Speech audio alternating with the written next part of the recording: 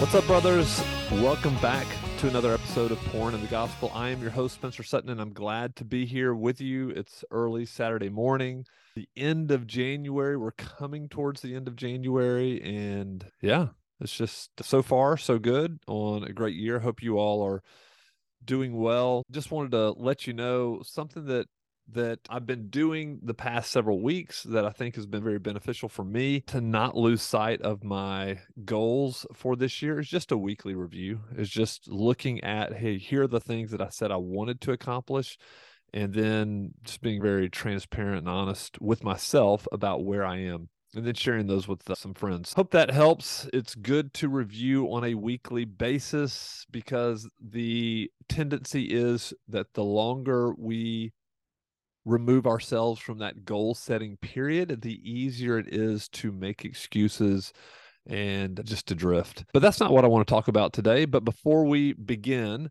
I do want to remind you, if you didn't listen to my last, you can go to naturalpornkiller.com and access for free the 5-step program that I put together. Took me hundreds of hours to put together, over 50 like gospel focused lessons and application things that you can do that will, what I believe, will begin to kill the sin of pornography in your life. And so you can go there, you can access it for free, not selling anything inside of it, not selling anything outside of it. It is what it is. If you have a desire to be free, if you're struggling with pornography right now and you're a Christian man, then you will find plenty of gospel saturated lessons in there. And there is a progression of how it goes. So week 1, and then it will drip week 2, week 3, week 4, week 5.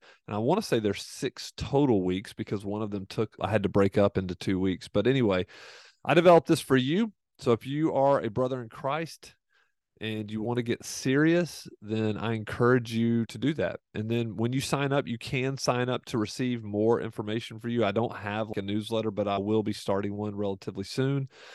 And but that's not what this podcast is about. I wanted to talk to you because I've been thinking about this a lot. If you've listened to my other podcasts, obviously, then you've heard this theme. And it's this theme that goes throughout my thoughts, and it's the theme of war. And it really, you may get tired of me talking about war, but I read this quote and I just couldn't have agreed with it more.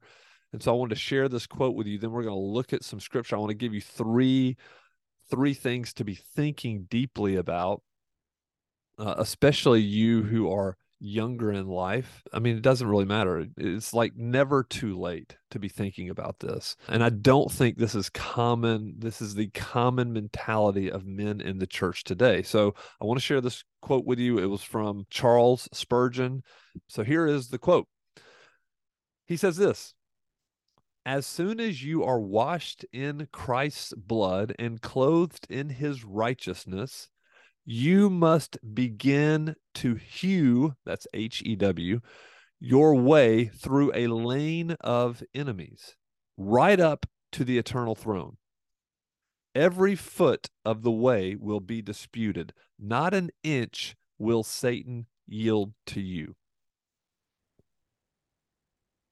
Man, this is so true. And so if you're listening to this podcast and you deeply desire to worship and to follow and to become more like Christ, then you can expect more opposition. More opposition. Like every step of forward progress will be challenged. Not an inch will be without war. Who hates the worship of Christ more than Satan? Nobody does. Nobody does. And especially in America, where we live, the land of the free, there's just so many differing opinions about what the Christian life is supposed to be like. But we always have to go back to Scripture. We always have to look back at Scripture. And so what I want to give you just 3 ways of how you will be challenged and opposed. How you're going to be challenged and opposed. If you desire to live a life worthy of the gospel, is what Paul calls it, these are the ways, at least these are three ways that you're going to be opposed by the enemy. So the first one is pain. Okay. We all struggle with painful aspects of our lives. This could be physical pain. This could be mental, emotional pain. This could be sexual pain from our past. There's all kinds of pain that we'll go through. And so what happens is this is what the enemy uses to create stories of unworthiness and shame in our lives. And so if you've had a painful past experience, like the enemy, he does not want you to worship Christ. He does not want you to become more Christ-like. He doesn't want you to believe and live out the truths of the gospel. And so he's going to remind you of this pain as much as possible. And you're going to play in your head story after story of unworthiness, of shame. Like I know so many men who struggle with this. So how do we overcome? How do we overcome these thoughts planted by the enemy, desired? What he desires is that these little seeds take root and they grow up in our mind and they overtake our thoughts, they overcome our thoughts. And so Paul has you all know this passage I'm about to read. And it's such common sense. But like I've said before, common sense is not common practice. And so this is what Paul says in Philippians 4, 8, and 9. Finally, brothers, whatever is true. Okay, what is true? So you need to stop and think about what is true. Now, are your stories true? The stories that you're telling yourself true? Is God's word true? Is what your parents told you when you were younger true? Is what your friends told you true? Is pornography true? What are the stories that you play over and over in your head? What are those stories and are they true? This is one of the most helpful exercises for a man of God, is to stop and examine his stories. And honestly, nobody does this. I'm not going to say nobody. So many men ignore this. They don't drag their stories out into the light and say, okay, is this true or is this not? What is a true story? So if this story isn't true, and so how do guys do this? If we're talking about pornography, I was just talking to a friend not long ago, and we were talking about stories of justification and stories of entitlement. My wife and I should be having more sex, but because we're not, I'm going to justify porn because she's never in the mood or whatever the case. We can make up any story we want. But what Paul is saying is, finally, brothers, whatever is true. Okay, so we have to seek truth first. And I know, and you know, that the word of God is the word of truth. Jesus is truth. And so we have to focus and concentrate on what the gospel tells us, what the word of God tells us, because ultimately that is the truth. Whatever is true, whatever is honorable, whatever is just, whatever is pure, whatever is lovely, whatever is commendable, if there is any excellence, if there is anything worthy of praise, think about these things. Think about them. Think. If you will not use your mind to challenge the stories of pain from your past, like, you will live in fear and in shame for the rest of your life. Now, listen, I don't get this perfect. Like, I struggle with stories as well. This is why it's battle all the time. Satan's always trying to plant seeds of doubt and seeds of fear and seeds of shame. When I look back at my life, There's plenty to be, like, tons for me to be ashamed about.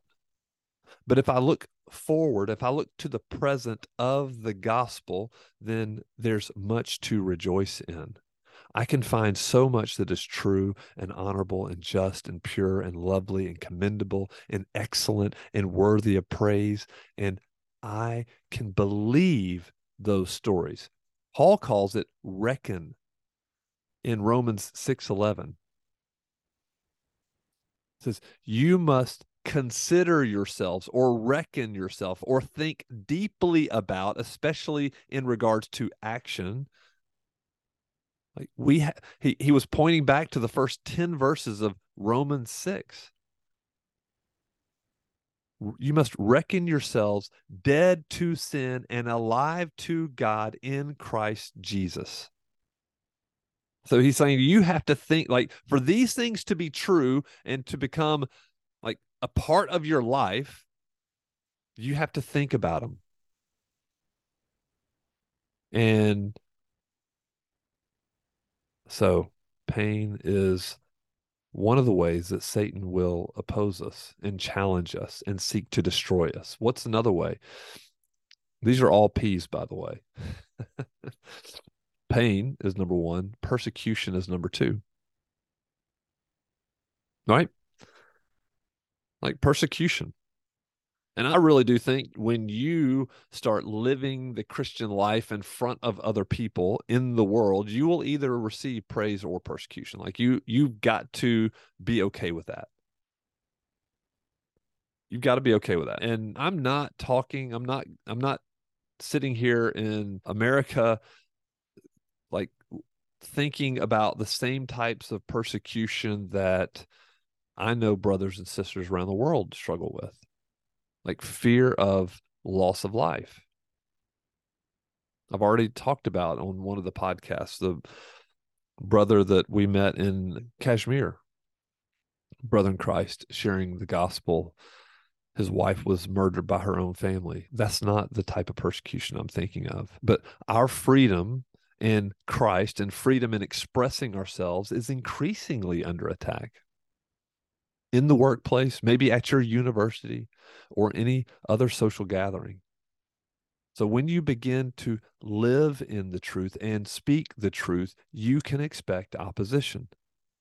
It's coming. Like you will be made fun of or ridiculed or attacked, possibly. So prepare your mind and decide beforehand how you're going to. And the truth is that none of us are going to be burned at the stake, most likely, or sawn in two, like we read in Hebrews, murdered by those we are seeking to reach. Like I was thinking about Jim Elliott on the beach and Nate Saint and all those. I think there were four of them, and they refused. They were trying to reach these the Auca Indians for Christ, who were a known to be killers, and they refused to take guns because they said we're prepared to meet Christ, but they are not. Like they had already made up their mind before they went how they were going to respond to persecution. And none of us listening to this podcast likely will face that type of persecution. But when you live in truth and when you speak truth and when you start to help other brothers, then you're going to face opposition. So how did the believers in Scripture respond? We see this early on in Acts, chapter 5, verse 40 through 42. And when they had called in the apostles, they beat them and charged them not to speak in the name of Jesus and let them go. Then they left the presence of the council, rejoicing that they were counted worthy to suffer dishonor for the name.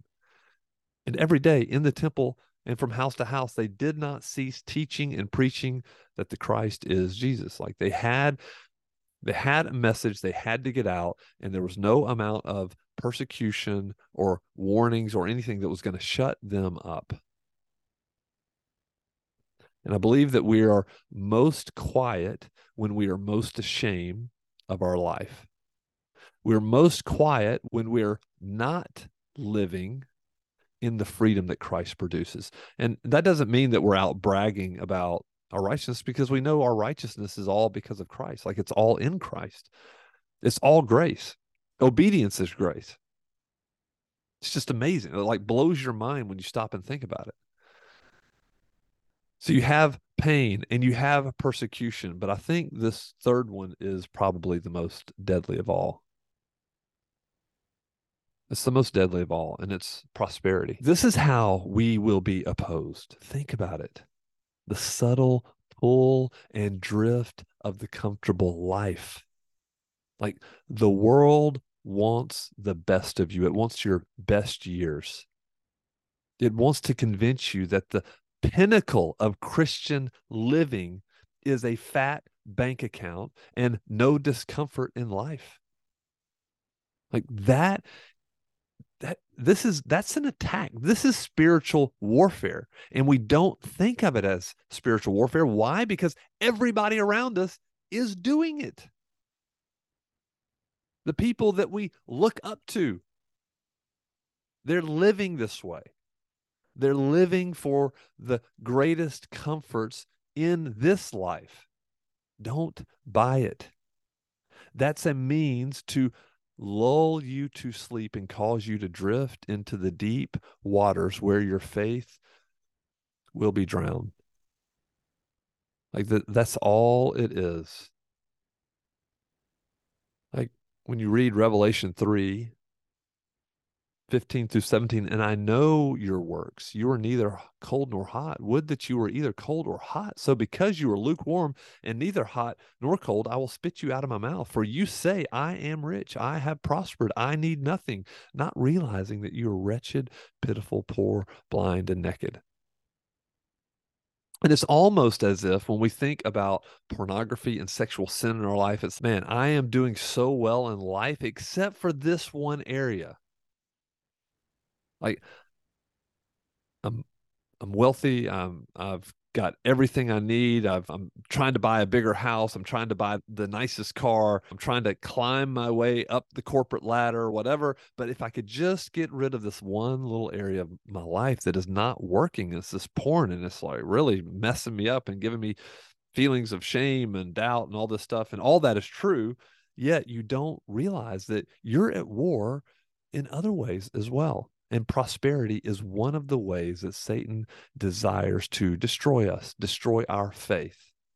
Like, I'm convinced, this is what I'm convinced of.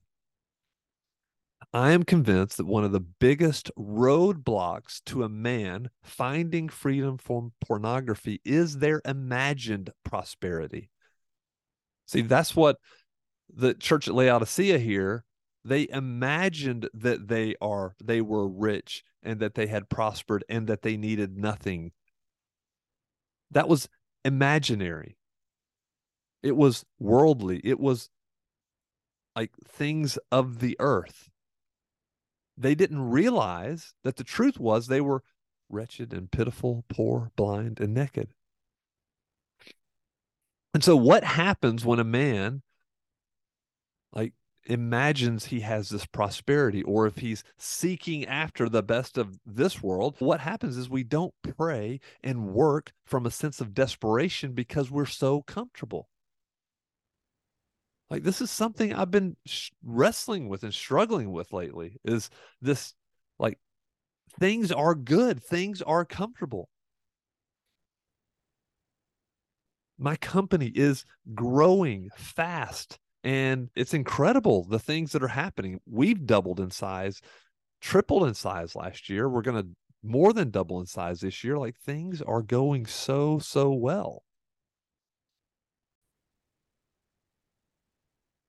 And so if I live from that perspective at all times, then it's easy to become distracted by work and sports and play. And I give the smallest amounts of time to my biggest spiritual problems. And I don't even realize that my faith is shrinking and I'm getting weaker and weaker. And I'm relying more on the flesh and I'm relying more on wealth, and just over and over and over. And this will not end well for the man who doesn't wake up and recognize that what his true spiritual condition is. Like each morning, you and I should wake up and think deeply about our spiritual condition first, not our material condition. If we focus on our spiritual condition, then the Lord will shed light on our material position and what we need to do with that. But when a man feels that he's prosperous and doesn't need anything, he typically is not like looking, crying out to God in desperation for like big purposes in life. We start to think that making a lot of money is my purpose in life. And I'm not saying like the Lord blesses brothers in Christ all the time. Like I know many men who are generous with their wealth, and it's a beautiful thing. So I'm not saying that money is bad, but the tendency is to get comfortable. To me, it's a very rare thing. It's a very rare thing. And so I was even reading this morning in the story of Rehoboam, who is Solomon's son, and he acted foolishly, and the kingdom, I think it was Jeroboam, the kingdom was like taken from Israel. So he fled back to Judah and in Jerusalem and lived there. And it says in Second Chronicles 12:1, it says, when the rule of Rehoboam was established and he was strong, he abandoned the law of the Lord and all Israel with him. Like he abandoned the law of the Lord when his rule was established and he was strong. And then later in verse 5, the Lord sent a message through a prophet. He says, you abandoned me, so I have abandoned you to the hand of Shishak, which was the king of Egypt. It's this picture of, hey, I'm prosperous. I don't need anything. Look how good I have it.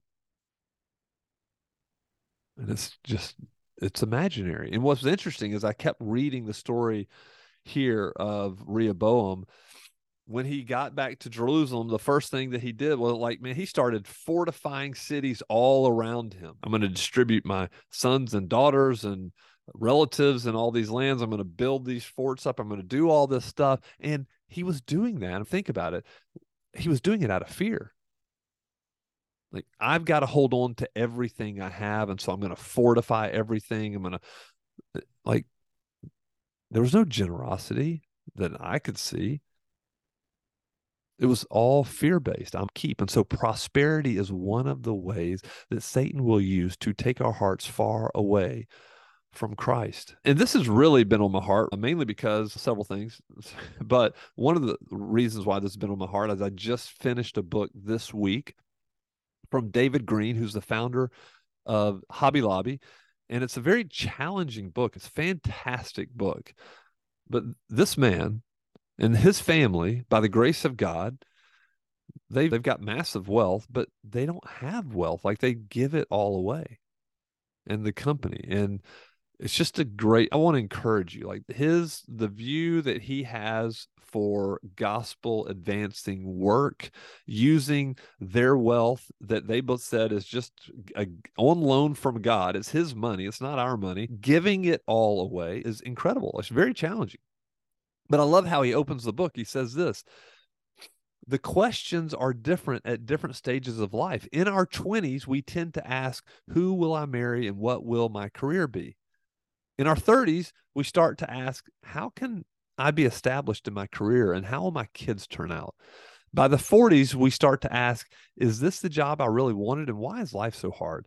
In our 50s, we start to look both backward and forward. How has it turned out so far and what will I do that's significant in the next 25 years? By our 60s, we ask simpler questions like, will my health hold out? And when will I see my grandchildren?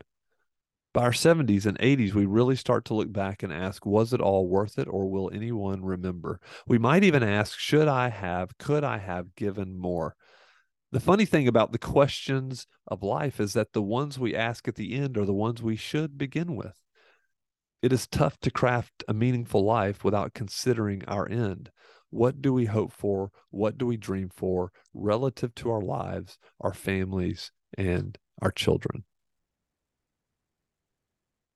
And so if you are a young man out there, if you're in your teens or your 20s or your 30s, and I'm even considering if if you're in your 40s, you are younger than one of the great dangers of life is that we don't think about taking great risks for the glory of God. We stop thinking like when you're younger, you're not thinking about how can I have a massive impact for the glory of God and do it in such a way that he gets the glory. Like it's not me. It's not something that I can do. And so when you live in that place of desperation because you want to see God do something amazing, guess what? You have to pray. You have to call out for him. You live differently. You have to approach life differently. But if you're hoping for the things of the world, then your life will look no different than anyone else. And so for a man who's struggling with pornography, most of the times he doesn't have a greater purpose beyond what he can see, touch, and feel. So, what is the remedy to our wandering hearts, our drifting hearts? And that is to live with such a God sized purpose in life that dependence on him is the only way to live. Like, so let me ask you the question: what are you seeking to achieve for the Lord that only he can do through you? I was talking with a friend this week and he had a comment. We were talking about marriage and marriage is difficult. And he was talking to me about a past period in his life and his marriage that he's been married over 20 years, but he was talking about a past period in his life and his marriage when it was really rough. And he got some fantastic advice from a friend of ours. This is way back. It was like 20 years ago. And this friend of ours, this guy was explaining, this is all the things I'm doing to try to improve my marriage, trying to improve my marriage. And this friend of ours looked at him and said, any pagan can do that. He said, any pagan can do that. What are you doing that only God can achieve? Like, how are you praying in such a way that only God can do it? And let me tell you, that really resonated with me because I was like, okay, Spencer, what are you trying to achieve that only God can do? Or am I living in such a way? Am I hoping for and praying for things that any pagan can hope and work for? I believe that success and prosperity are the killers of many good and noble desires to achieve something great for God. Like it, what are we doing that only can be done through Him?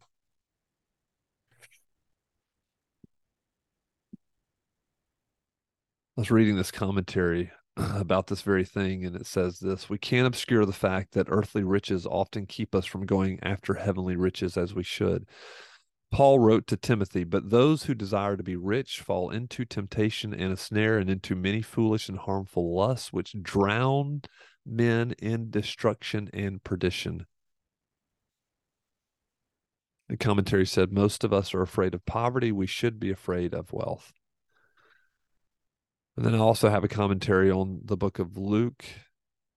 And I was reading about the rich fool who said, look at all that I have. I don't need anything. I'm gonna build bigger barns and I'm going to eat, drink, and be merry. And the Lord said to him, this is a parable that Jesus was telling in Luke 12. And the Lord said to him, you fool, this very night your life will be demanded of you.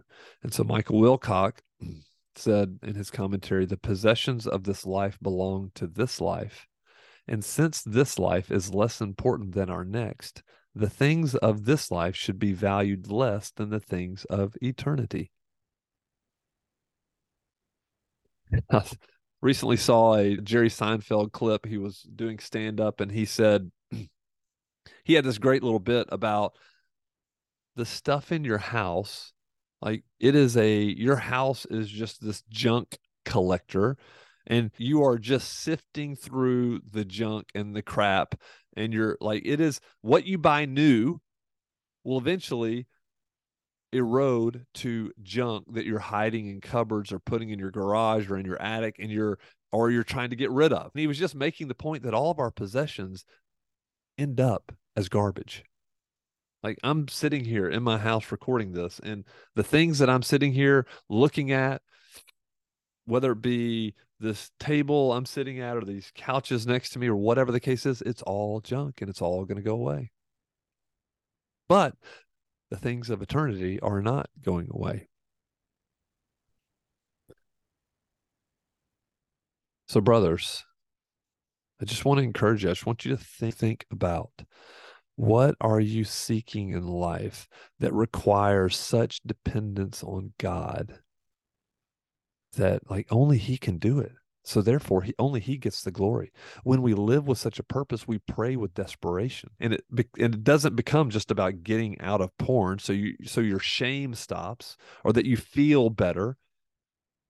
Seeking temporary relief from shame and bad feelings is how we get into porn in the first place. Like we're seeking to escape negative feelings to replace them with good feelings, and it ends up destroying our lives. So I just hope that as you think about your life and you think about what God may want to do with you and through you, I hope that He brings like just this deep desire to honor Him and to praise Him, and that you will realize that every step of the way you are going to be going to war. Like it's not easy, it's not simple. Just like Spurgeon said at the beginning, like you have to, like you are forging your way through to the throne of God. And that day when your life is over, then you will see him. But until then, we are at war and in this battle, and we can't forget it. And one of the three of the ways that Satan seeks to oppose us is through pain, right? And we talked about that, just the pain of our past, the pain of our life, the pain of different experiences. Persecution is the second one. And then lastly, probably the most subtle and deadly is prosperity. All right, brothers, I hope you all have a fantastic week, and I'll be back sometime soon with another episode of Porn of the Gospel.